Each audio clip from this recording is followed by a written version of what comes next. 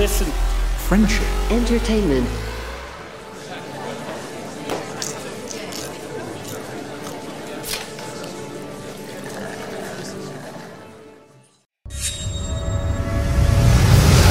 Cinema 7.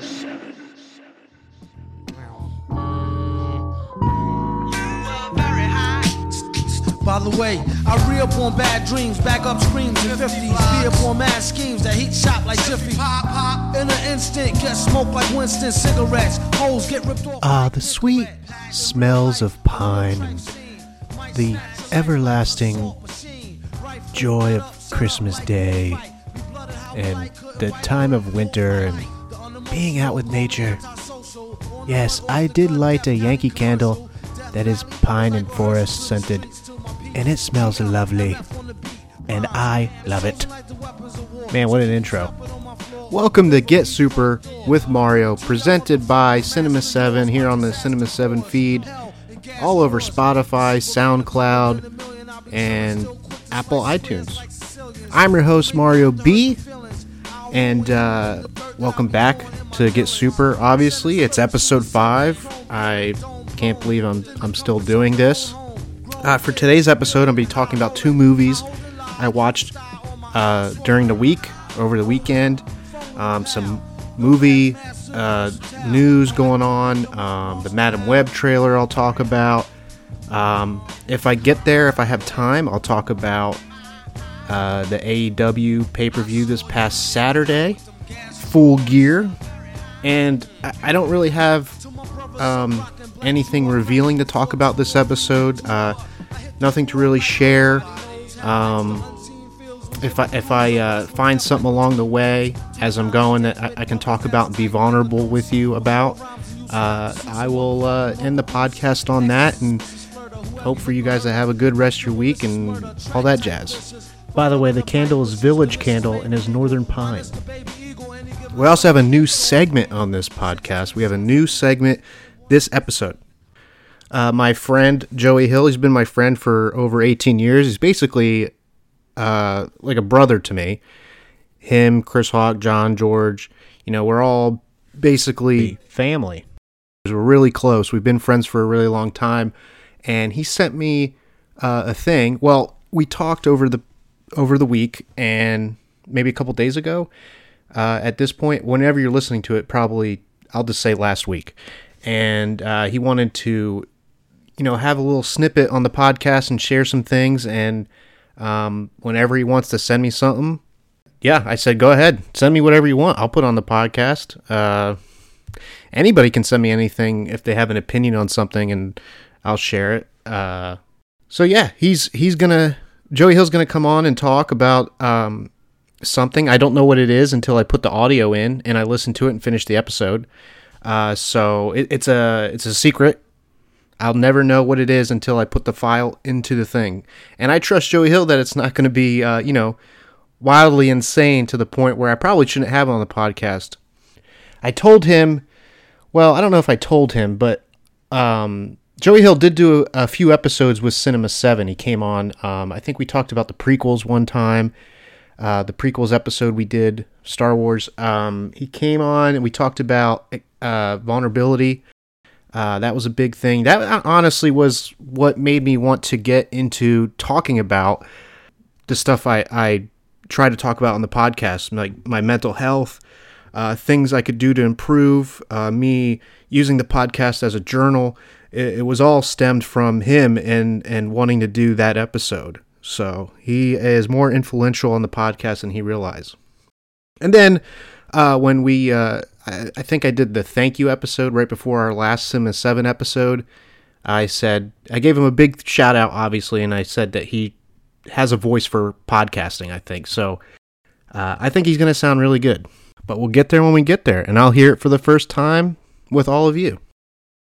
Sad news in the world of gaming for Star Wars fans that missed the old Star Wars games, if any of this information is true. It's being reported by Inside Gamer. Now, I don't know how credible the source of Inside Gamer is, but what they're saying is the Knights of the Old Republic remake is no more. It's dead in the water, and it probably won't happen. As someone who has recently, every now and then, gone to play some of the original Knights of the Old Republic, I am, that kind of sucks. I don't know what they're trying to do with the remake. I guess build it from the ground up again. I really like the story the way it is. I like the way the game plays. Maybe if you make it a little bit more like Mass Effect 3 or Mass Effect Andromeda type of gameplay. Something newer, but keeping faith with what it was. Now, my friend Joey, he loves Knights of the Old Republic. I think Chris Hawk has seen it. I know some of you don't even know who these people are. That's okay. If you go back and listen to Cinema 7, like I said, in the archives, you'll know who they are. I don't know, as a big Star Wars fan, I love all of the Knights of the Old Republic story lines. I have the Knights of the Old Republic comics. I was collecting those for a while that Dark Horse did. And, you know, the information through my friends that have finished Knights of the Old Republic, the original two. I think a lot of it is really good story. And I know fans have been wanting Lucasfilm to adapt Knights of the Old Republic into film or make it canon, since everything is non-canon anymore. It kind of sucks that we won't get this thing unless they are saving it for something different because they want to make it canon, maybe, or maybe they're making it into a show or a series or a movie. Who knows? We can only hope.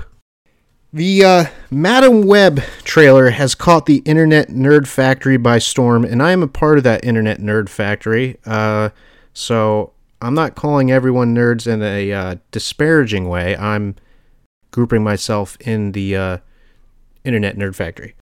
It looks different in a good way, in my opinion. I read, I think it was 4.5, or it was the 4th episode. I read what my friend Chris Hawk thought. He's the Spider-Man guy. Hopefully, I'm hoping for these projects to be good. I want to see them succeed. I'm hoping it's better than Morbius, which starred Pedo Leto. The reason I say that is because, you know, Jared Leto has possibly groomed young fans of his band. Look it up. Anyway, Morbius has some good moments, but it wasn't what I think it could have been. I am excited for the Sony Spider-Man villain movies. I like the idea of setting up a universe in the world building through Spider-Man's rogue galleries. Now, I don't think Spider-Man's rogue galleries are as iconic as Batman's rogue gallery. It is pretty cool that, well, in a way, you know, Spider-Man and Batman, they have not a similar rogue gallery, but them both having the rogue galleries that they have, in a way, is similar.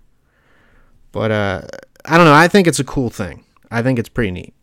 The big news in entertainment and movie is the rumor of Pedro Pascal in talks to play Reed Richards in the MCU Fantastic Four movie.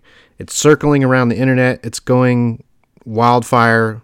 While I like Pedro, I think he's a great actor. I like everything he's in. I don't know if Reed Richards is a great role for him, unless he brings more of his own personal charm to the role. And, dare I say it, he could possibly make it similar to the 2005 Fantastic Four Reed Richards, which I like.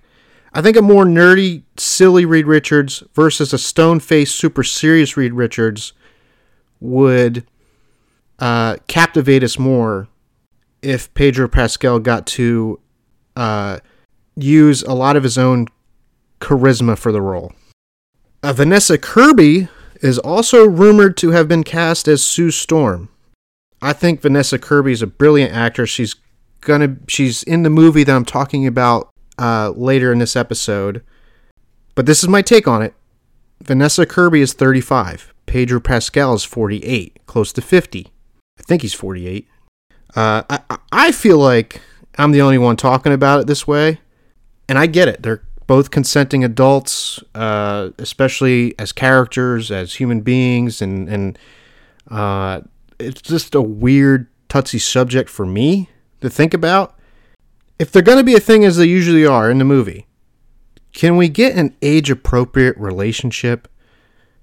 Joseph Quinn, he's in the running to play Human Torch. Marvel and Disney. Okay, listen to me. Marvel and Disney. You need to stop casting based on popularity. I get the strategy. Okay, you want people to go pay and see your movie. You use the actors who are popular in the internet world off of other projects in a way to sell your product. But I want good art. I want good stories. I want good movies with these characters. And I think sometimes this overshadows that. Now, Joseph Quinn was great in Stranger Things, and I get that role broke the internet because he was charismatic in it. But can we have auditions for these roles instead of just, having a select group of people based on popularity and going to get them? Or write the movie first instead of casting it first.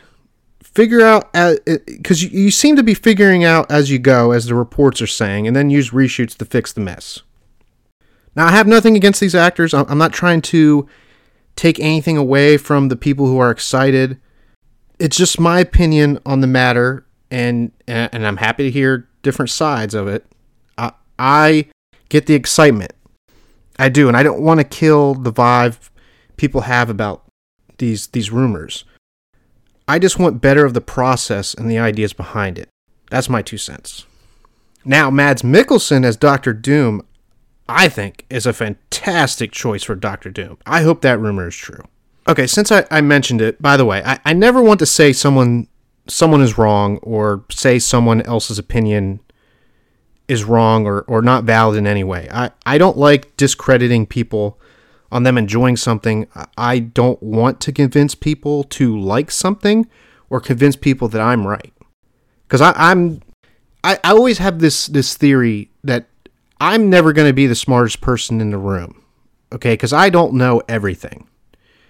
Now, if I was in a room of people who don't watch wrestling, I obviously will know more about wrestling. So there's a lot of things, like that I don't really know about that other people will know. So I'll never be the smartest person in the room. Therefore, I always take that to like other mediums, like opinions and things like that. Because I who's to say I know more than someone else or whatever? Their opinions on entertainment. It's not correct. It's not the right. It's not right or wrong.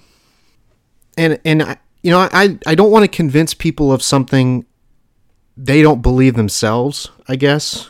So, especially on film or a wrestling match, I like hearing what people think. Though I'm very willing to share my opinions on things, I like getting others' opinions. Sometimes it helps you look at a movie or a wrestling storyline. It helps you look at something in an entirely different perspective. And next time I watch said thing, after I've been told, maybe I'll appreciate it more and I'll understand it more why someone didn't like it or why they liked it. For example, you can listen to our first original episode about it, The Last Jedi, our first review in the Cinema 7 archives. I hated that movie with a passion. I was super critical of it. Chris Hawk of Cinema 7 was very defensive about the movie. He really liked it. Then last year, our newest episode about it, throughout the years, obviously, I've developed more appreciation for it because of what I thought Rian Johnson was trying to do with the movie. And I think having Chris Hawk as a friend, listening to him, his opinions about it, him liking it, helped me not be so super critical of it. I think Chris Hawk was able to see the complexities of my opinion or John's disdain of some of it, and as well. I think for all of us, Cinema 7 was kind of like a learning, growing experience, and especially to see that movie and any movie from different perspectives. I just wanted to let people know that just because I have a different opinion on movies as them, then I'm not saying that they are wrong about what they think about movies. This is a safe place to agree or disagree with me. I've been talking about Marvel and Disney stuff a lot lately, but I will be talking more about DC this episode because I saw Blue Beetle over the weekend, and I will give you my thoughts on it. I also rented Mission Impossible: Dead Reckoning, so I'll also talk about that. But before I get there, let's hand it over to my good friend, Joey Hill. What's the Joe Flow this week? Joey Hill presents Mr. Neat. Hello, Get Super listeners. This is Joey Hill. I'm bringing to you a little special presentation that I just decided to send to Mario. Whether he uses this or not, it's up to him. To begin, I'd like to say that Mario, I think what you're doing is awesome, brave, beautiful. You're putting yourself out there. You're also talking about some really cool stuff, and I'm all about it. I listen to it on my way to work. It's awesome.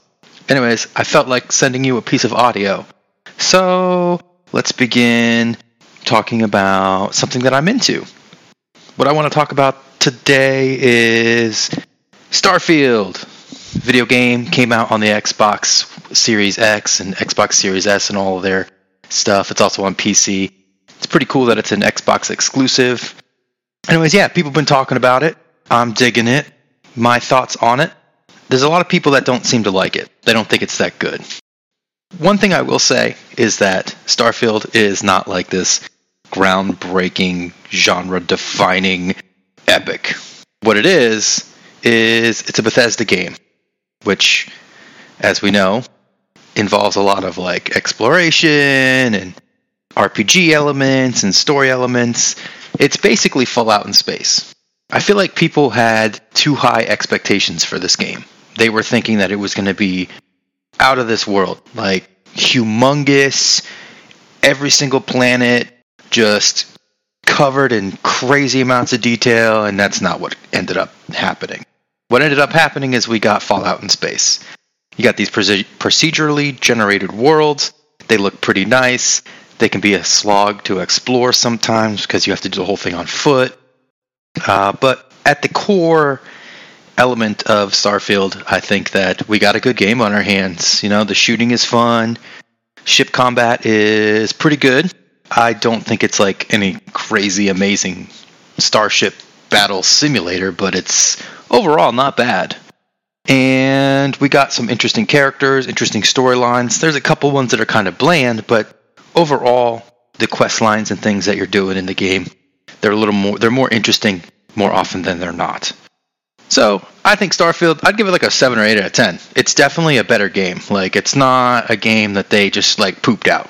I feel like maybe it was rushed, and there's some content that they can add with DLC that'll really polish it up.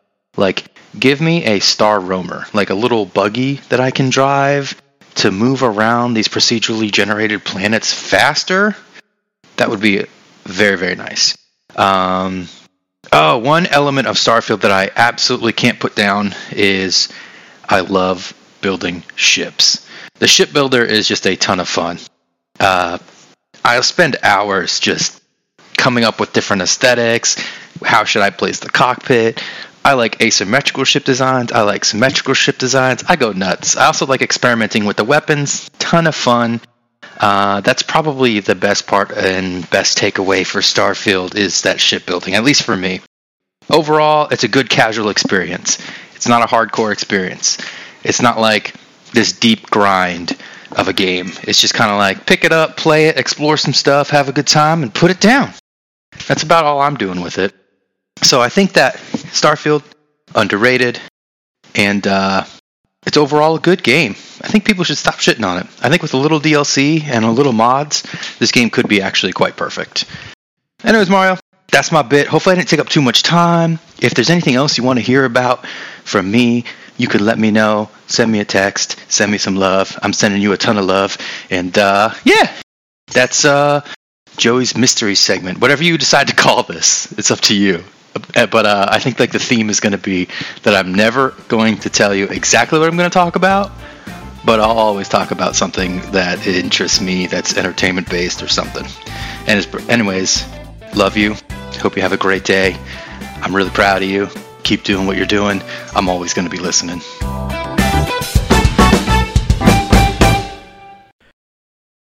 I was scrolling through the apps, and it seems like Neon has produced some good-looking quality independent movies and putting those movies on digital mostly. Whether they are good or not, I don't know. The few I saw looked pretty interesting, though. I looked up the new Indiana Jones movie on Microsoft Movies and Amazon Prime because I wanted to rent it, but you can only buy it. It would seem Disney doesn't want us to rent it elsewhere. I looked up when it will be on Disney Plus, and the Indiana Jones Dial of Destiny is said to be able to stream on Disney Plus December 1st, so we'll see.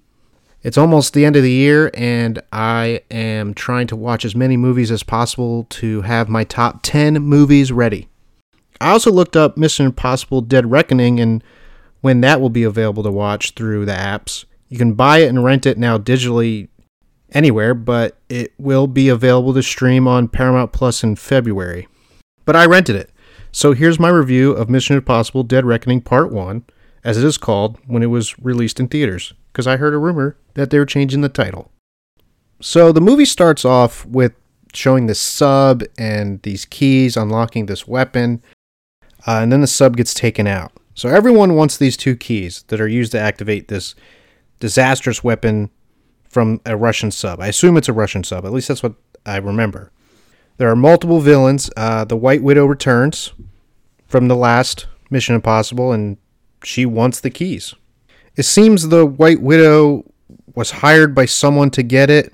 So the White Widow hires Haley Atwell's character, who is a thief, pickpocket, to get one of the keys. Haley Atwell's character is kind of thrown into all this. She's like a normal person, even though she's an extraordinary thief. Her character has never experienced any of this type of spy action type of stuff. The main villain, well, I assume it's the main villain, is called the Entity. And the Entity chose the perfect antagonist for Ethan Hunt because apparently the Entity is afraid of Ethan Hunt, which is revealed in one scene.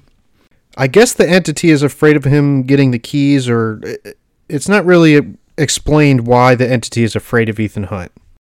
But the antagonist that the Entity hires is a man from Ethan's past. We never met this guy before in any of the movies. So the Entity is not a group or an organization. Like I said, the Entity is AI.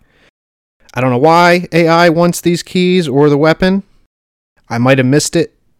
I don't understand. This new Mission Impossible has a lot of cool things happening. It's definitely more grounded later on versus the beginning of the movie, but sometimes it's a lot of the same that we've seen before. I did notice one small mistake while watching this movie. When Haley Atwell's character, Grace, is driving the Fiat, they make this quick turn, and there's a car they almost hit at the corner. When Pom's character, Paris, is in the armored truck and she turns the same corner, there's no car there anymore. I noticed that, and I thought I'd point it out. This isn't the strongest Mission Impossible, in my opinion, because the threat is not as strong as the last two movies. The plot is more grounded than the last three movies, like I said, but the plot is just not interesting in the beginning of the movie to me. There's a lot of action early on. Now, throughout the film, as it slows down, especially on the train in the climax of the movie, it gains my attention more, which saves it for me. But the story doesn't seem to me, or makes me think it's a great follow-up to what we've gotten before. There are comedy moments that throw me off a bit in this. It does build Tom Cruise's rival really well, the guy that the Entity hired. And let me just say, Ving Rhames is a fucking icon. The man's character is always fantastic in all these Mission Impossible movies. The guy is a legend. The acting from everyone is definitely top-notch. It's crazy to me that Simon Pegg is still in these movies. Of course, this movie has more Tom Cruise running. Of course, right? This might be his most running ever. Tom Cruise could have been a track star. His motorcycle stunt off the cliff was legit. I looked it up. There's behind-the-scenes stuff of him doing it for real, which is insane. The score is spectacular as usual in these movies. A highlight of the movie. Like I said, there's a lot of comedy moments in this movie which surprised me. And the ending kind of surprised me too. It was kind of like Spider-Verse across the Spider-Verse ending, where it kind of teases things. And gives you that to be continued ending. I think I like the tease endings in the movies ending on a to be continued. It's worth the watch, but I'd wait till February when it's available on Paramount Plus. That way, we're closer to the second film, because if you watch it now, you're more farther away from the second movie. I hope that the second movie following this goes all out, no punches. But I'd probably give Mission Impossible Dead Reckoning a 8.3 out of 10. As much as I like the Mission Impossible movies, I'm not as a big a fan of them as my friend Chris Hawk. On the last episode of Cinema 7, Chris Hawk ranked all the Mission Impossible movies, and you can listen to that episode on the Cinema 7 feed. It's called The Last Episode. So I'm kind of excited as his friend to hear that he watches it whenever he does, and I'm anticipating his review of it. I think now this is just me, and hopefully there's a lot of people that agree with me. We just need more people of color in these type of movies, these Mission Impossible movies especially, but I think they can spin it off or create a like-minded action franchise with actors of color. I think that would be fun. Like I said, I had 2 movies to review, and I saw the DC movie Blue Beetle. So at first, I did not like the way it looked on my TV screen. It had this weird motion blur, and the UHDI or the UHD seemed odd. It almost looked like a bootleg movie. I was like, this must have been filmed on like a 18K camera or something. At least I was hoping the cameras and the cinematography wasn't bad. I really hope it was maybe the stream on the Max was bad, or my internet connection was shit. Eventually I did get used to it, but I figured out it's because my picture was set to something different on my TV. So it was completely user error what I was experiencing. Jaime's first experience with the suit, I think, was pretty good stuff. I like how Jaime learning to use the suit wasn't instant. He pretty much was learning how to use the suit the entire movie. I think DC has done a great job at their heroes learning their powers and evolving into their hero and roles in their origin movies. Let me tell you, George Lopez was a gem in this movie. My goodness, he was funny. The Mexican-American family representation in Blue Beetle, I think, is beautiful.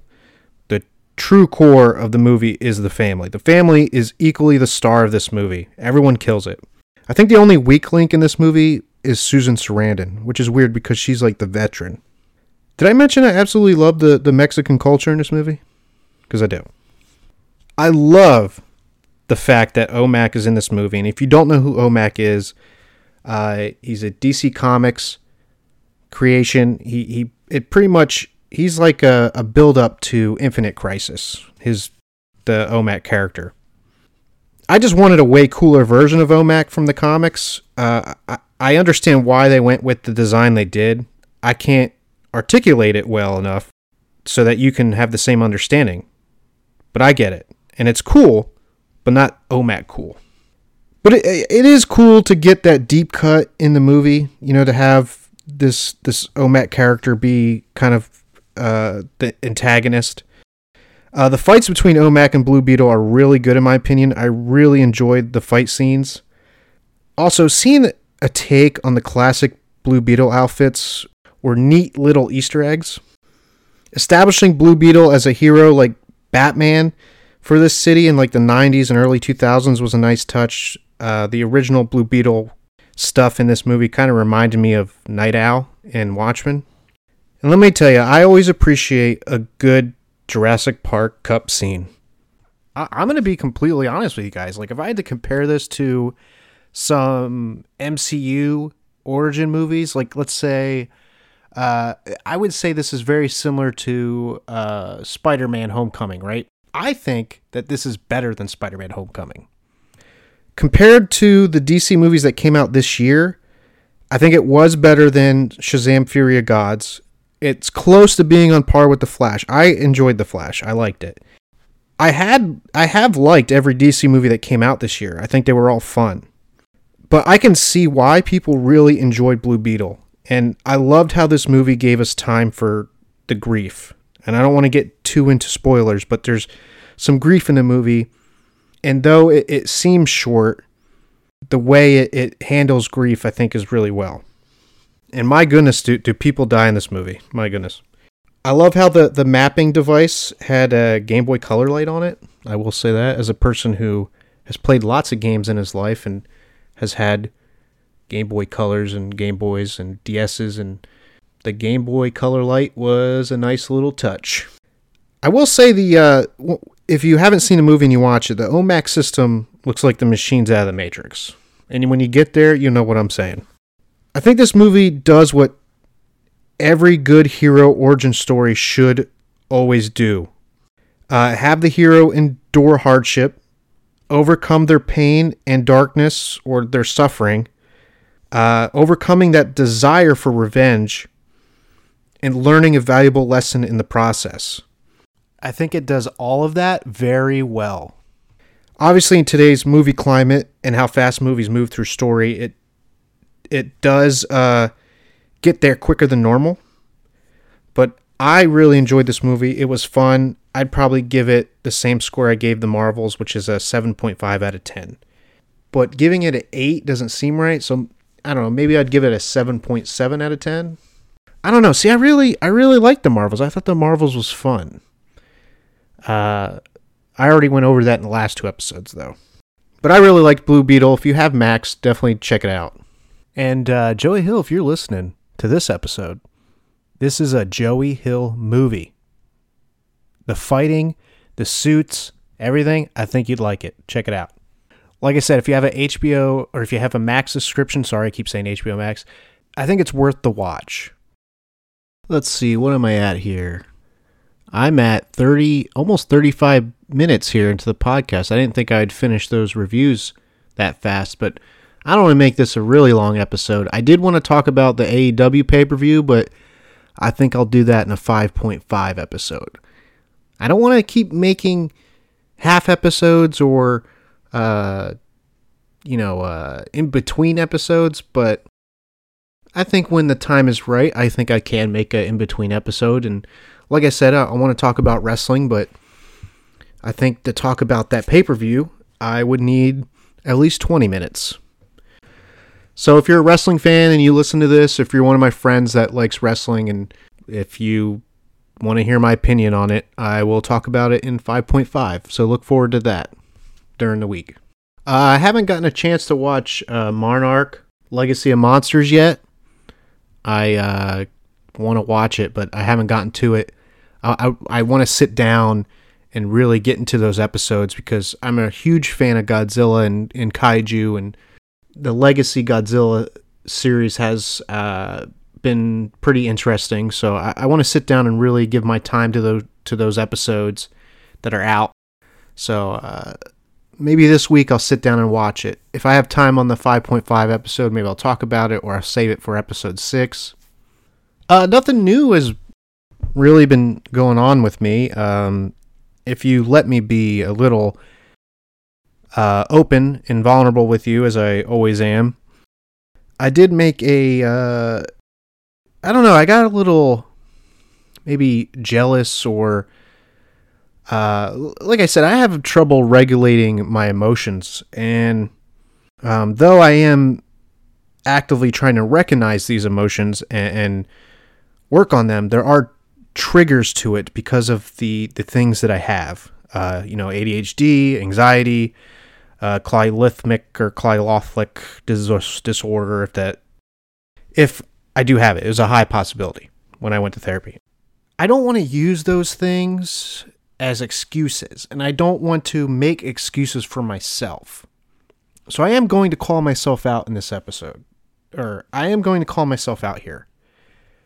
I'm just trying to better understand maybe what is affecting what is happening mentally.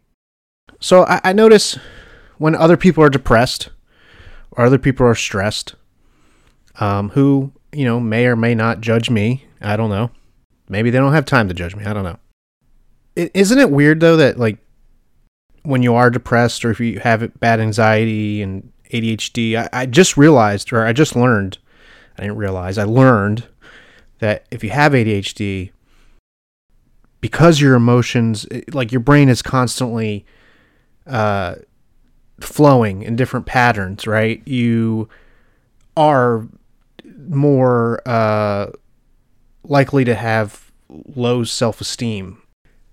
So, and because of ADHD, I just forgot where I was going with that. Anyway, I realized that people have a lot of support, and when I know this is wrong, but because of how I feel, my support group is very small. Family's always going to support you. Outside of my family, there's my friends. I have a small friend group, and I don't get a lot of likes on Facebook or social media when I do open up on there. I tend to try not to be very controversial, or when I do open up, it is very serious, and I try to end it in the comment or the post.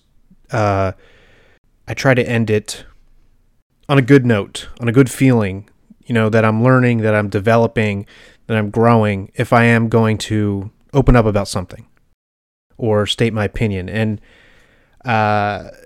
instead of journaling to myself, sometimes I like to make posts on Facebook, and I don't fucking understand why. I don't know why I do that. Makes me want to kick my own ass, give myself a stunner, stone cold stunner. But I made a post and I deleted it real quick. I didn't know if anyone would see it. I don't know if it's humble or maybe it's how I view myself, but I don't think people really pay attention to what I post. Like I said, I don't get a lot of likes. I don't get a lot of people commenting, but the people that do like my stuff and comment, I'm very appreciative because they seem to be very supportive of me.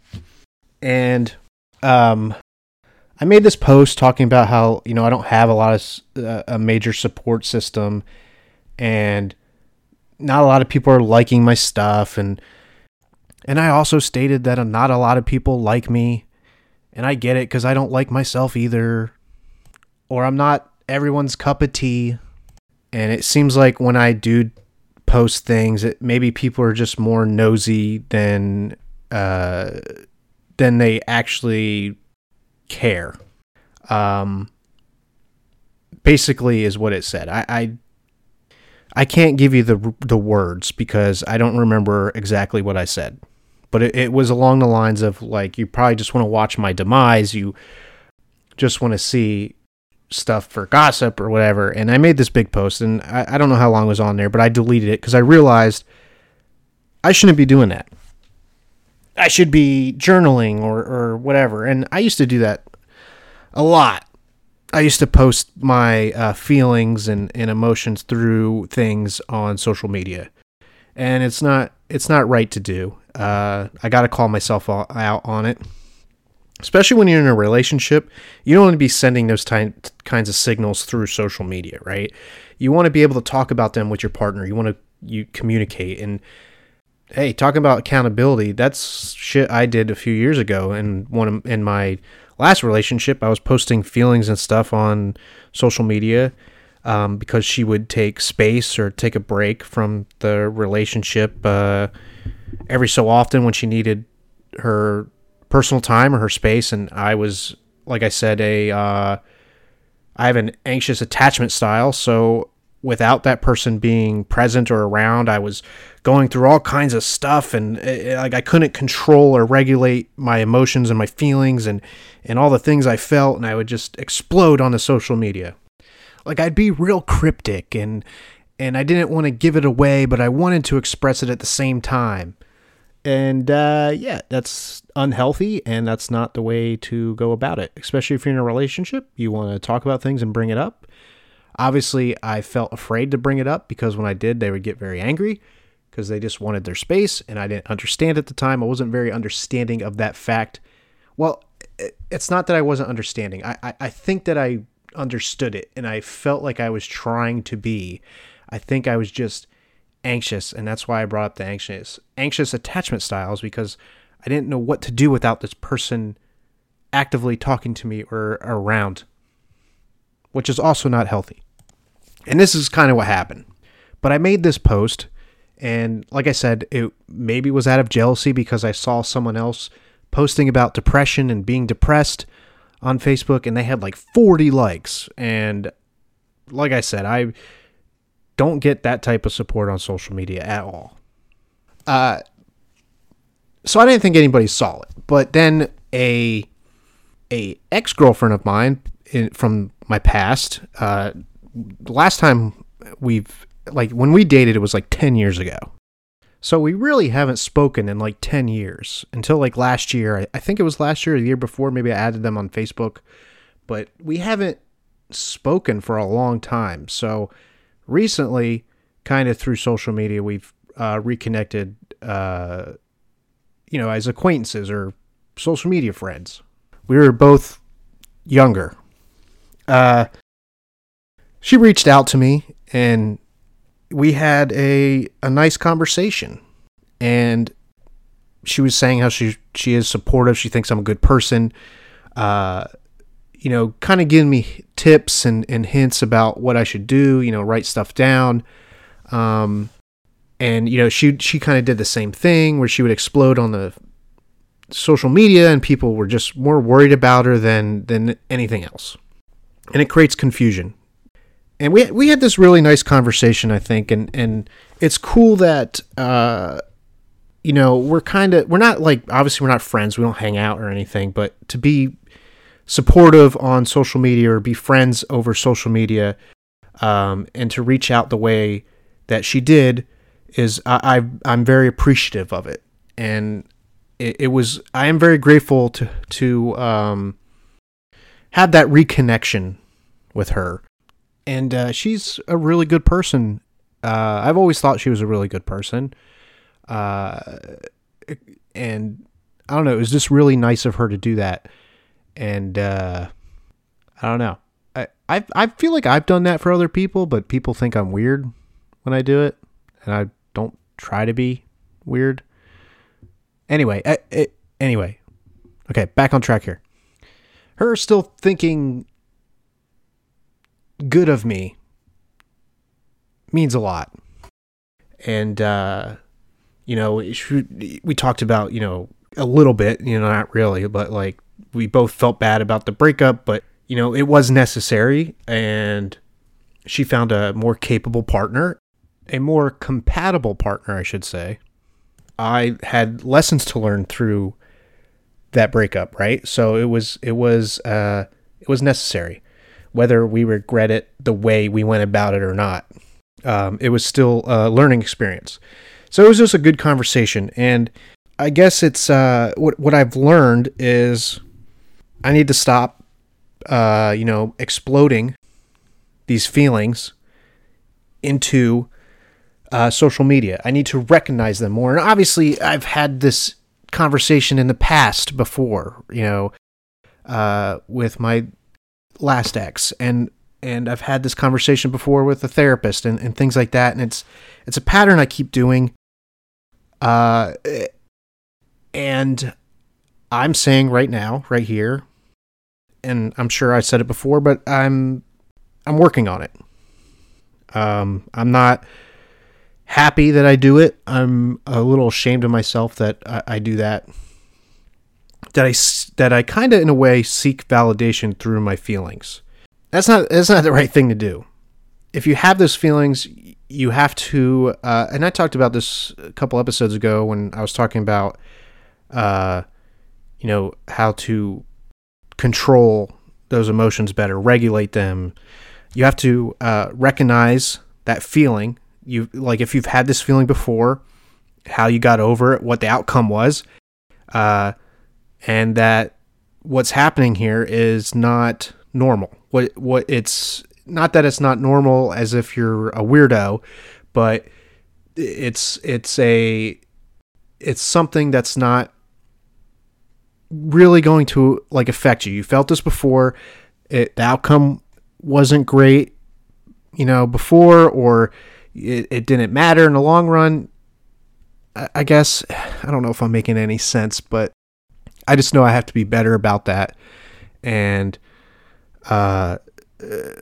talking about it openly hopefully helps me not make the same mistake, or not that it's a mistake.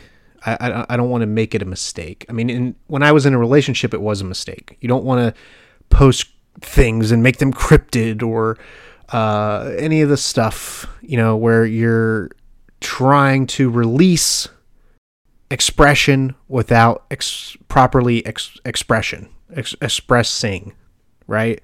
So I just have to control it better. I have to regulate those emotions better. I have to, and I keep saying regulate those emotions like I really know what that means, and I do, but I don't, because I need to practice it better. And I don't want to keep saying it over and over, but the more I talk about it, the more I get better about it. I absolutely don't do it as much as I used to. Obviously, Facebook and social media has made that easy for all of us to do.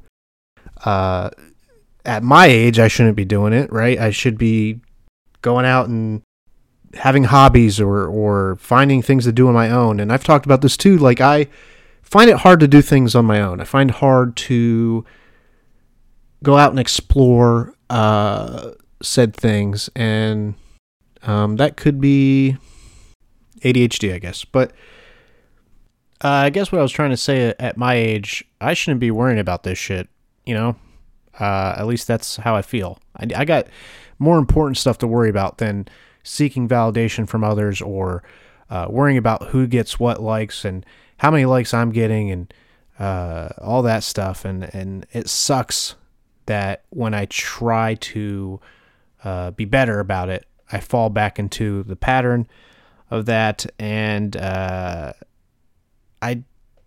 don't like it. I don't like that I do that. Oh, man. I hope in me sharing this, if anyone else out there does this, that you'll learn that people just don't know how to communicate with you the more you do this. They don't understand. And it's going to make you feel like people don't support you. But even if your circle is small, like I said mine was, you have support. You have people who are behind you. And I have to recognize that not everyone is going to like me, and that's okay. And the other day when I was expressing on the Facebook the information that I told you, I felt like I wanted people to like me. I want more people to like me. I'm a people pleaser, so I try to not do wrong by people. I don't want to upset people. I don't want to disappoint anyone. And I think all that builds up. And in this moment, I released that emotion in an improper way.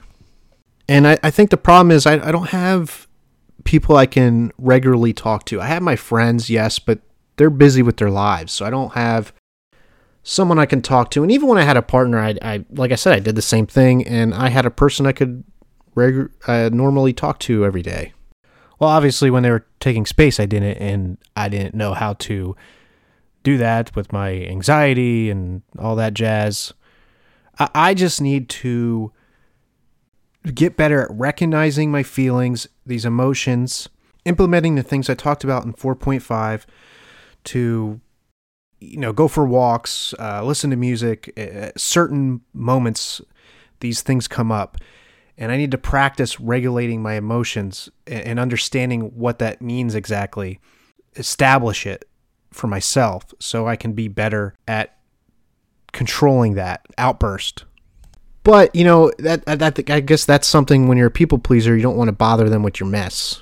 So that's why you express elsewhere, and then you end up causing more issues because then people are confused and you're not really communicating properly with the people you need to. And it creates issues.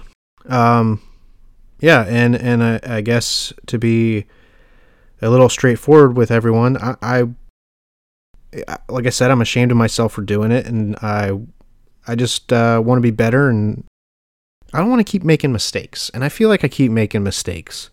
I feel like I know mistakes are a part of life. You know, you're gonna make them, right? Everyone's human. I understand.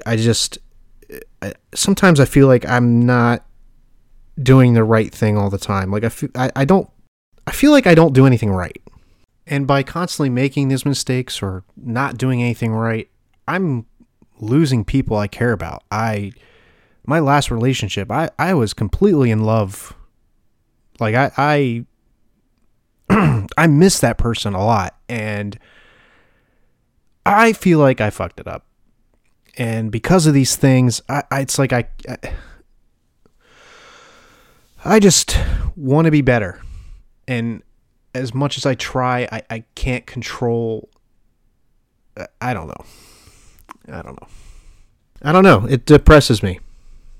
It really does. But I don't want to end the podcast on a depressing note because that would be terrible. So I promise to all of you, and sometimes I'm going to not keep my promises. That's a part of life. I may make the same mistakes in the future. Hopefully not.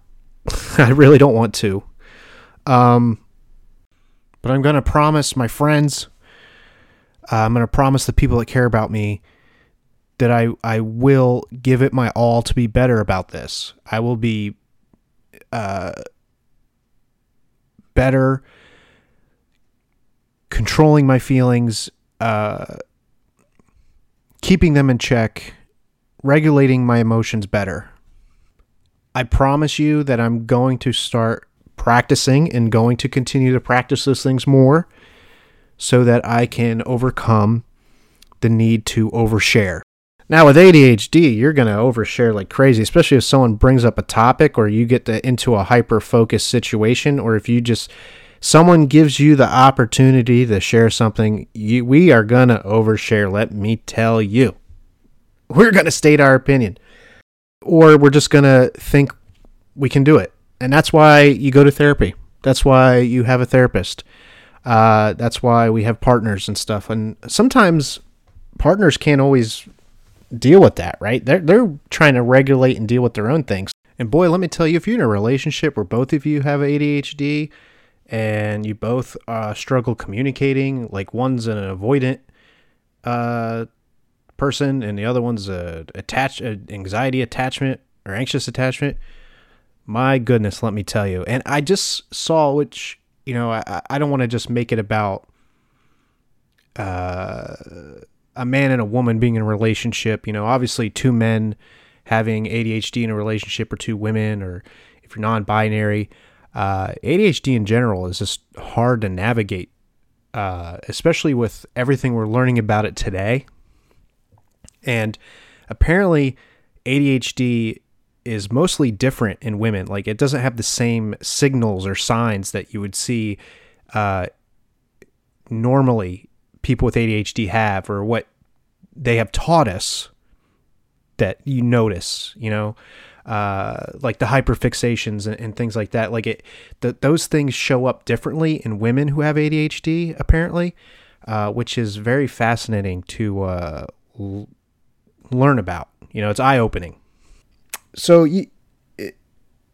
and I hope people don't realize that I'm oversharing because I don't know. I just don't want to make people uncomfortable. You know, like when I overshare, it's not, I don't do it on purpose. You're giving me a chance to express something, and I'm going to do it. And for me to feel comfortable to express that to you, I hopefully you appreciate that. But I also apologize because I know it could be too much. It's all about being better, right? We're always working on ourselves every day. You know, every day you're going to, it's not like it's instant. Like you're going to be the best person ever right away. You know, things take time. Life takes time. You're always going to make mistakes, like I said, and you're always going to disappoint people. It's how others, like I said, I think I said this before. if people understand who you truly are and how good you are and how well you actually mean, people, yes, may be upset in the moment, but they'll work through it to still connect with you. And, like I said, things take time. Building trust takes time. Getting over trauma takes time. You have to work with, especially your partner or significant other, to get through that, and it's not easy. Definitely not easy. Because you have to recognize a lot of your own triggers, and like I said, you got to regulate emotion. You got to learn how to regulate emotion, and you got to learn how to control those feelings and figure out ways around it. And it's not always the easiest thing to do because I'm still learning about this stuff. You apply it to yourself and either recognize that's you or, honestly, you should just go to see a therapist. That's the best thing to do. And when I was talking to my friend the other night, it made me miss going to therapy because we were talking about our therapy experiences and things like that. And man, when I was going to therapy, I was setting goals. I was, there was so much I was learning, and I could express my stuff to the therapist, which is the reason they get paid. I was doing better with communication. I was having me and my partner set boundaries with each other. It was a whole thing. I was, I had things more under control, more than I do now. And I feel like I know more now. I feel like I have more of an experience and stuff, and it's weird.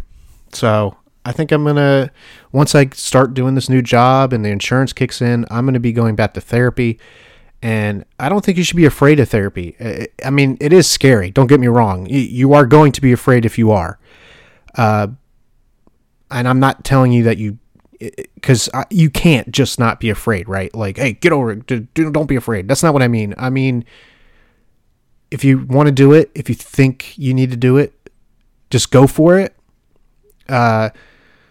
And set goals. Obviously, you got to find the right therapist too, because sometimes therapists will just agree with you, and I didn't want that. I made that apparent with every therapist I had.